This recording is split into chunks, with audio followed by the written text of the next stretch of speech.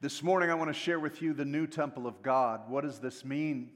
I feel that the church has failed and we have been sidetracked for many years. We've been deceived, but God is opening up the heavenlies over His church, and He's getting the church to recognize who she is once again in her purpose and glory.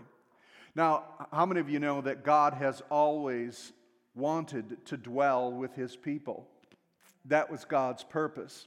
And we can see three dwelling places where God had established the priesthood of man so that His presence could dwell among us. The first was the Garden of Eden. In Ezekiel, it's called the mountain of God.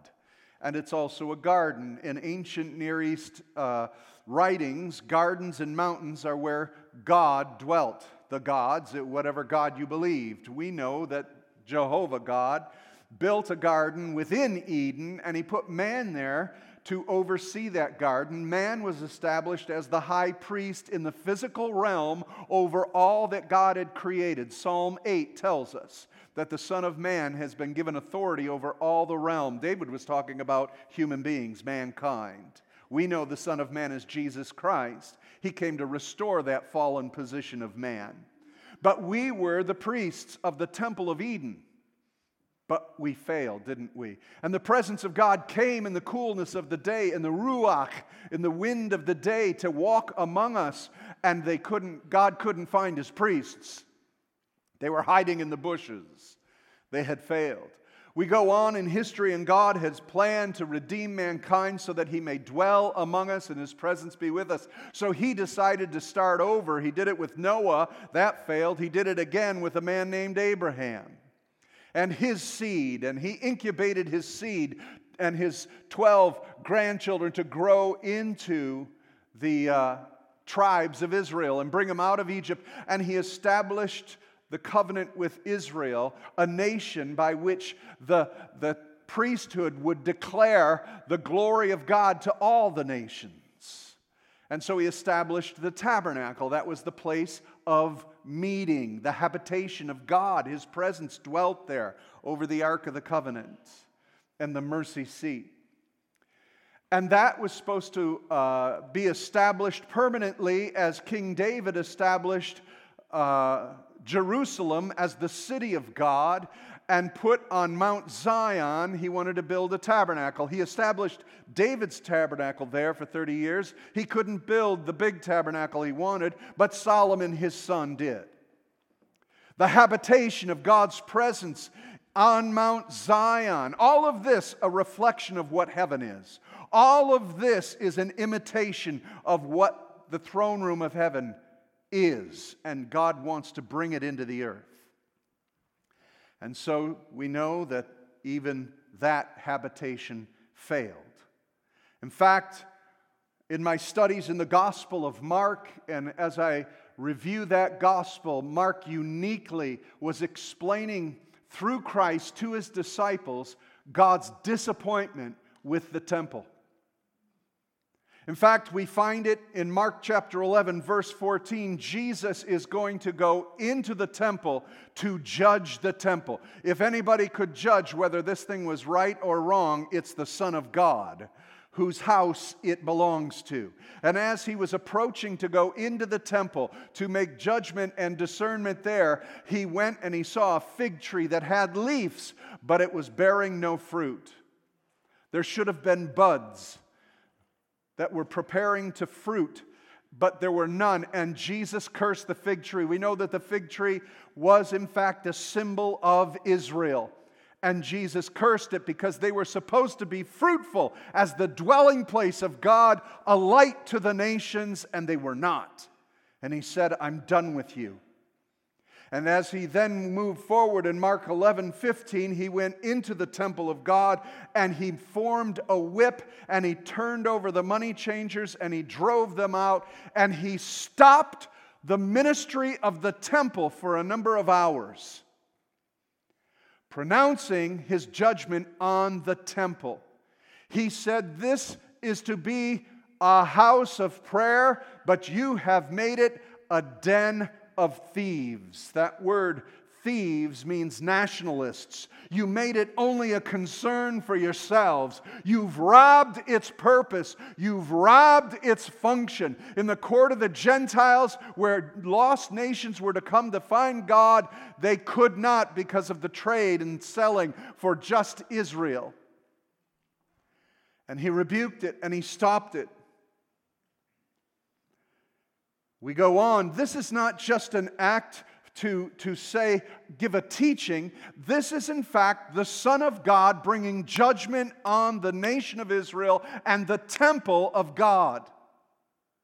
When they came back, Peter says, look, there's the fig tree completely withered and dead. You spoke to it and it died.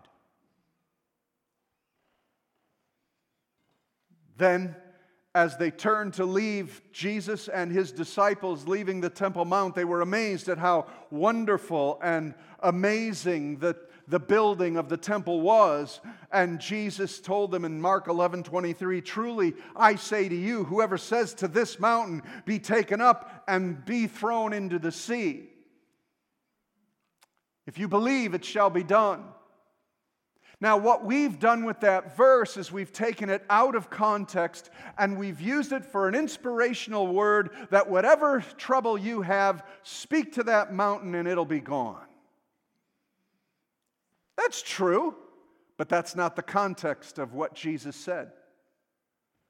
Jesus didn't say that if whoever says to a mountain, be removed. He said, whoever speaks to this mountain.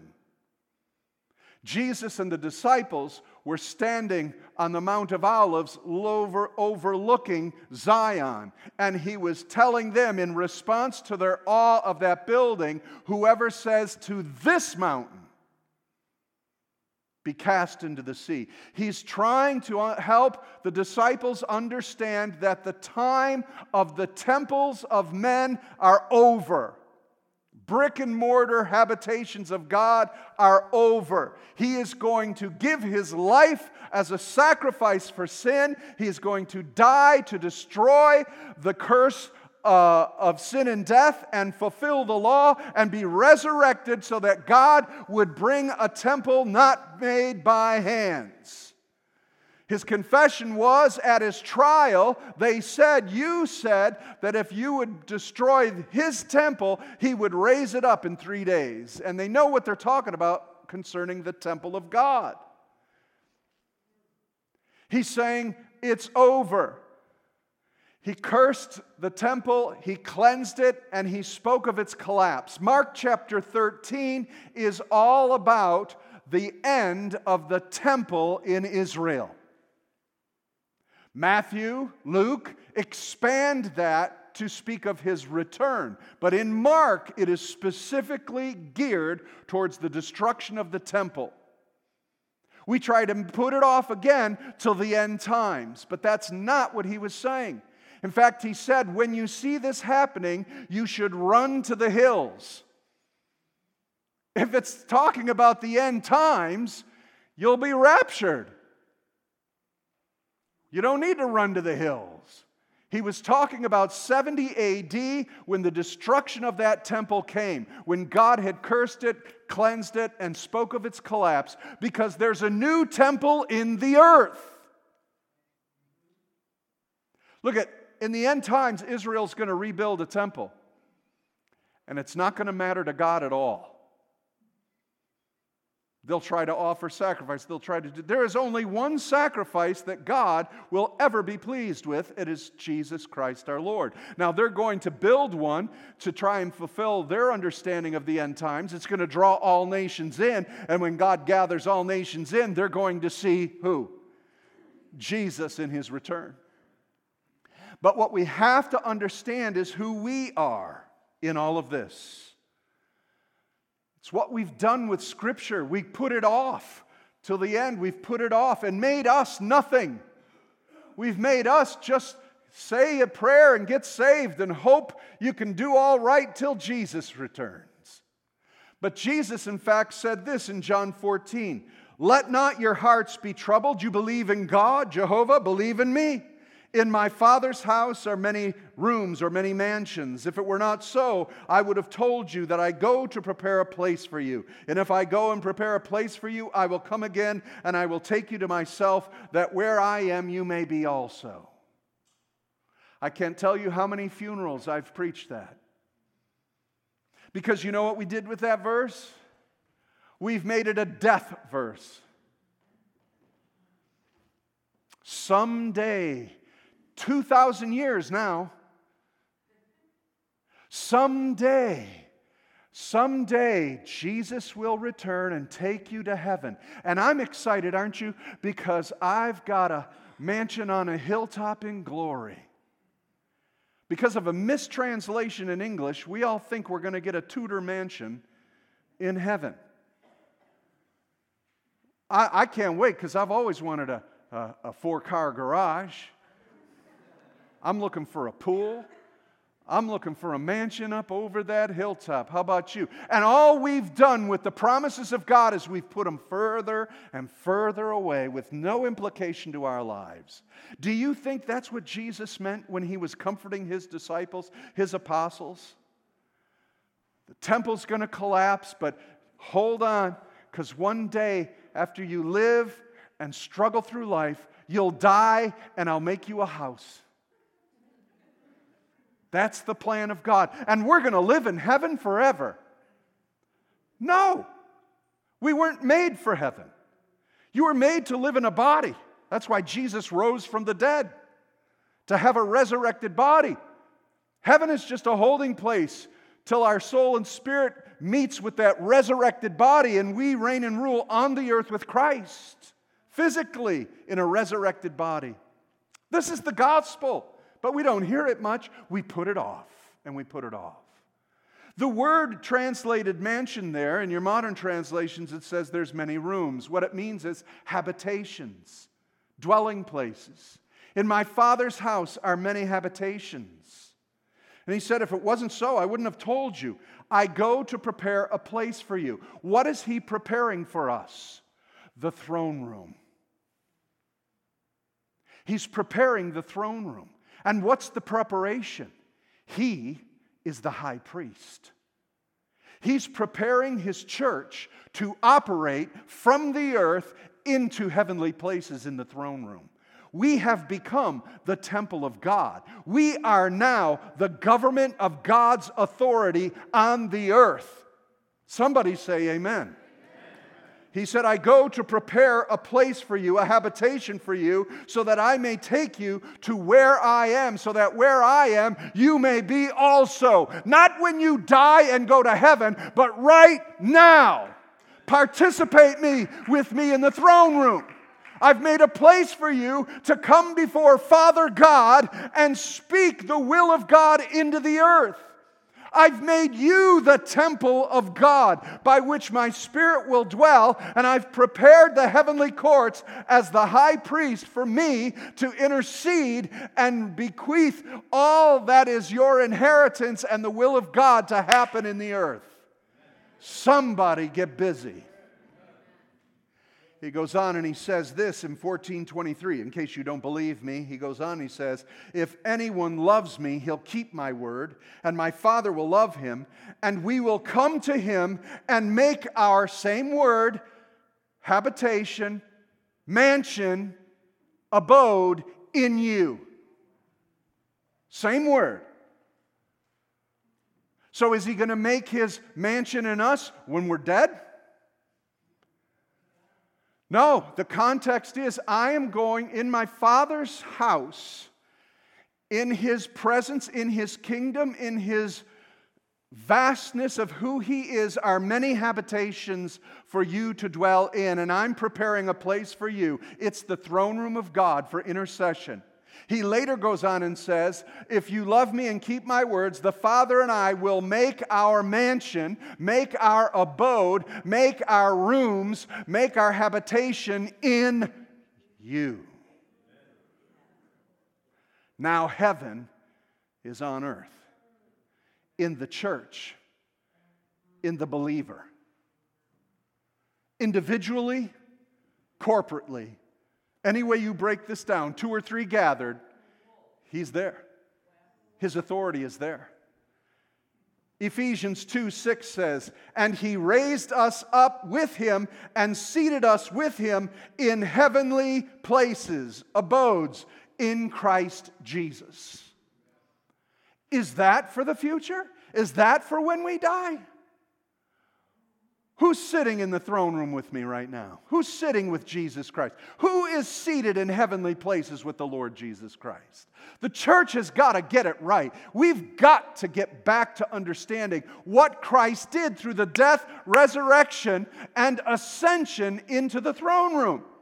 We've reduced it down to saving souls. That's glorious, but that's not the full manifestation of what Christ accomplished on the cross.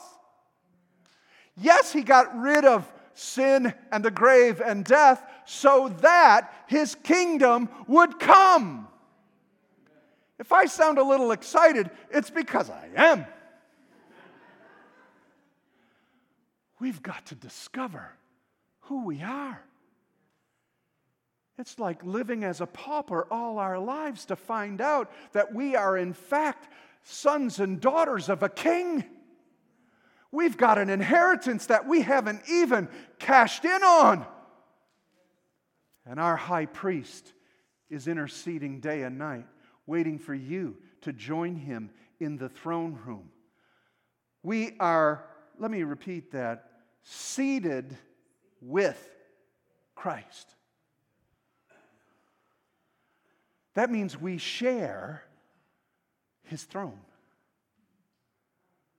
We are joint heirs or co-heirs with Christ Jesus. For what? So that we could have a lot of money. So that we could build a mansion here and have bigger cars and have a better life. No! So that we could bring the will of God into this earth and crush the power of Satan as it was done on the cross and kick him out of people's lives and breathe healing and health to people, delivering them from demons and breaking curses off of peoples and generations and bringing the freedom of what Christ wrought on the cross to all. We're a temple. In fact, that's what Paul said. Paul said that our position is in Christ. And in 1 Corinthians 3:16, do you not know that you are God's temple? That's what Paul said. Did you know you're God's temple? Oh, well, he's just using an analogy. He's just saying you're like a church building. Decorate yourself well.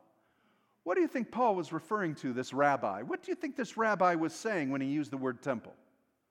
That you're God's holy habitation. You're the Garden of Eden.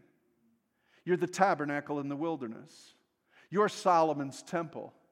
All of those were meager compared to the glory of the church. You are God's temple, he says.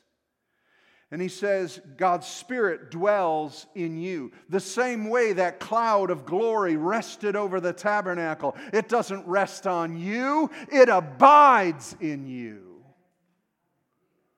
The glory that was so great it filled the inner holy of holies to the holy place, to the outer courts, to where the priests couldn't minister. He said, I want my Spirit to pour out of you like rivers of living water. The same glory that filled the tabernacle and the temple fills you. Now touch this world with my glory. Hallelujah. It's not located in Mount Zion. It's not located in one geographical area in Israel. It's located on every continent on this planet. Every city, every block has a temple of God abiding in it. If the church would rise up and join in the throne room and prepare this world for the glory of God, we would change it forever.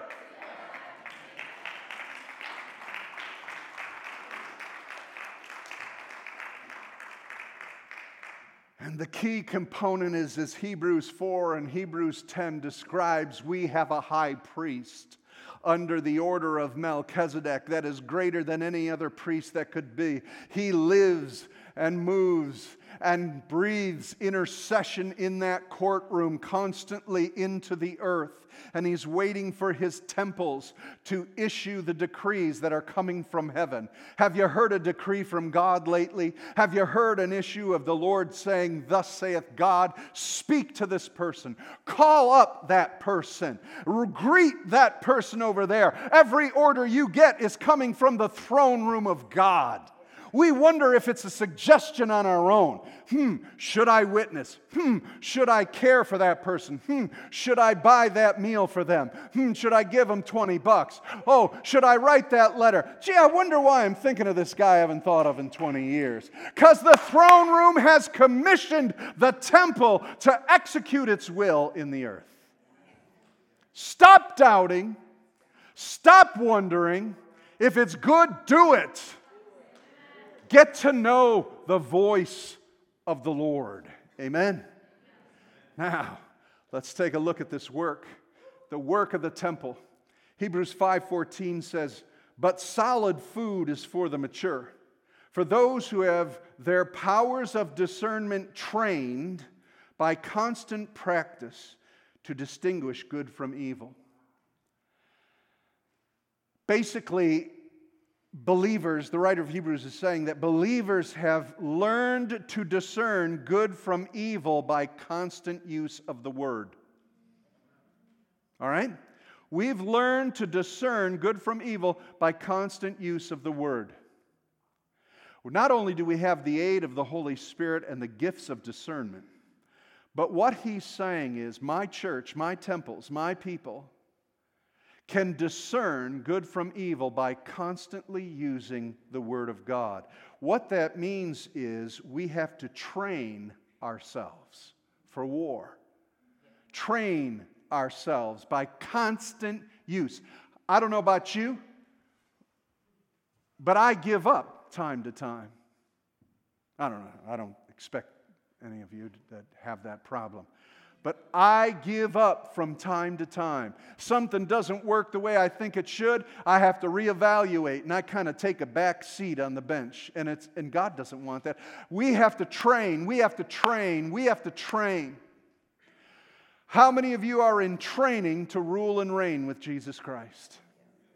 Don't give up. Some of you haven't begun the training. I started training this week for Ecuador. Started doing all my calisthenics and all my exercises. I am in such pain.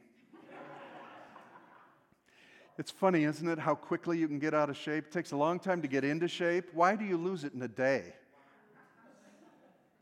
My goodness. Think of it spiritually. We quit so easily. We're to be training, constant use of the Word, training our discernment, constant use.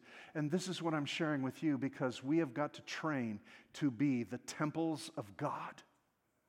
We have got to train ourselves to discern good from evil, to discern the voice that's coming from the throne room of God to execute His will, to discern when I'm sitting in the throne room and hearing Him, to discern when I'm in the earth and in this place where I've got to deal with it. Look, and I'm not talking about entering into some trance, some secret little thing you find. No, it's discerning whether you're in the throne room, discerning whether God wants you to do something through the constant use of His Word and hearing the voice of His Spirit. You can discern this. You'll hear the speakers, you'll hear singers, you'll hear different people say, "Oh, can you feel the presence of God?" Because through constant discernment, they know when the Spirit is moving in a house. Have you ever been someplace and you go, "Oh, praise God, I can feel it." You're discerning, you're discerning. We're temples. The Spirit dwells in us all the time. He doesn't come and go. He's there all the time. Discern Him. Constant use, constant work. We're the temple of the living God. And so we need to grow. Every one of you is responsible. Now come on. You're the temple of God. "Oh, I'm so unworthy. I'm no good." Well, are you saved? He made you worthy. Did you receive Him as your Lord? Now He's housed in you. Do something with Him. You're seated in the throne room. So work at it. Second, we all grow weary. But Paul says, let us not grow weary in doing good, for in due season we will reap a harvest if we do not what? Give up. If we don't give up. The devil knows that's the only thing he has to defeat a Christian. The only way to defeat a Christian is to get us to give up. He cannot stop you, temple of God. He cannot stop you. Oh, he might throw this at you and throw that at you. All he can do is try to intimidate you and scare you, try to throw different things at you. The whole reason is so that you will give up. You're the only one who can say, I quit on this effort. You're going to grow weary, but hang in there. Perseverance. It's time to rebuild the temple. It's time for you to rise up in your identity. Get in the throne room with God. Isaiah said this in Isaiah 43:26. Put me in remembrance. Let's argue together. Set forth your case that you may be proved right. I like that. Do you remember when Jacob wrestled in prayer? All night long. You know who that angel was, don't you? Jesus, the angel of the Lord. It was Jesus. You know, Jesus could have took him out anytime he wanted. Right? Remember when Jacob finally grabbed Jesus, holding that angel of the Lord right on his shirt, holding him and not letting go, not letting go. Remember what Jesus said? You know what he did? He went, poked him in the hip. Oh! You don't think he could have done that at the top? You don't think at the beginning of this wrestling match he could have went, psh, psh, and he's done? He had to pull out of Jacob everything that was in him. He had to pull out the good, the bad, and the ugly. He had to pull out of him who he was. And once he got him holding on to God, he said, now I'm going to change your name. Called him Israel, the prince. We have to wrestle. He said, come on, wrestle with me. Wrestle with me. Join me in the throne room. Get the counsel of God in on this thing. Let's debate it. Let's argue it. Let's work it through. If it's not happening now, come back to me. Come back and wrestle through this thing till you can find the answer and set your case.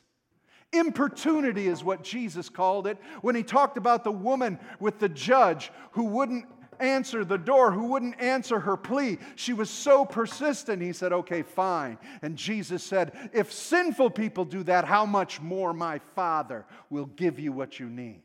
State your case. We quit on God. We quit in our prayers. We close the door to the temple. This world needs the church. It's the only answer. If your favorite politician doesn't get elected or re-elected, Jesus is the solution. The church is the answer. Please, people, look to Jesus. Last of all, watch. Ephesians 6:18, praying at all times in the Spirit. Pray with all prayer and all supplication. To that end, keep alert with all perseverance, making supplication for all saints. That's what the abode of God does. That's what a dwelling place of God does. It is a sanctuary of His presence so that it will mediate His care. Pray with all perseverance. Stay alert. That's how Mark ends his gospel on Mark 13 when he talks about the destruction of the temple. He says, Jesus says this, what I say to you, I say to all. He's talking about all Christians throughout time. Stay awake. Because what we've done is we've lost the treasure of what He did. He made us all the abodes, the habitations of His presence. But we're not alert to it. We're asleep to the fact of who we are. We're just abiding, not in His habitation. We're abiding in this mess till we can go to heaven and be happy. Stay alert, people of God. Watch. What does a temple do? See what we've made, what's happened to the Word of God and what Christ accomplished so beautifully and wonderfully, and it's been lost. We just use, I'm a temple of God. I'm a temple of the Holy Spirit. I'm a temple of God. We've forgotten what that means. What does a temple do? It mediates the will of God. Whose sins you remit, they will be remitted. What you bind on earth shall be bound in heaven. What you loose on earth shall be loosed. It's the government of God. Someone is seeking help. They come to a church. You're that church. We've made it a building when it is a living organism of people. We've made it heaven, a place you go to when it is here right now. We've made all the death, burial, and resurrection that Jesus wrought as icons, things we remember in the past, instead of their power in the presence. The church is rising. The church is waking up. We're going to start seeing each other in the throne room in prayer. I'm going to be praying and I'm going to notice, hey, there's Sean. Hey, there's Bob. There's Sally. There's Sue. How will I know that? Just a kindred spirit. I'll know you've been praying for me. I'll know you've been praying for a situation. God invites us into the heavenlies to decree as His people, to be outposts of the high priest's declaration that we're not a building, we're a people all over this planet. And this planet's about to get rocked by the will of God. He's raising His church up. We're not some distant pie in the sky thing, theology for heaven. We are the will of God in the earth today. And the presence of Christ is in us, not in a statue and not in our jewelry. He belongs in us. And rivers of living water are going to decree the will of God. Because of constant use of His Word, we're going to discern what to do and what to say. Because we've spent our time in the throne room.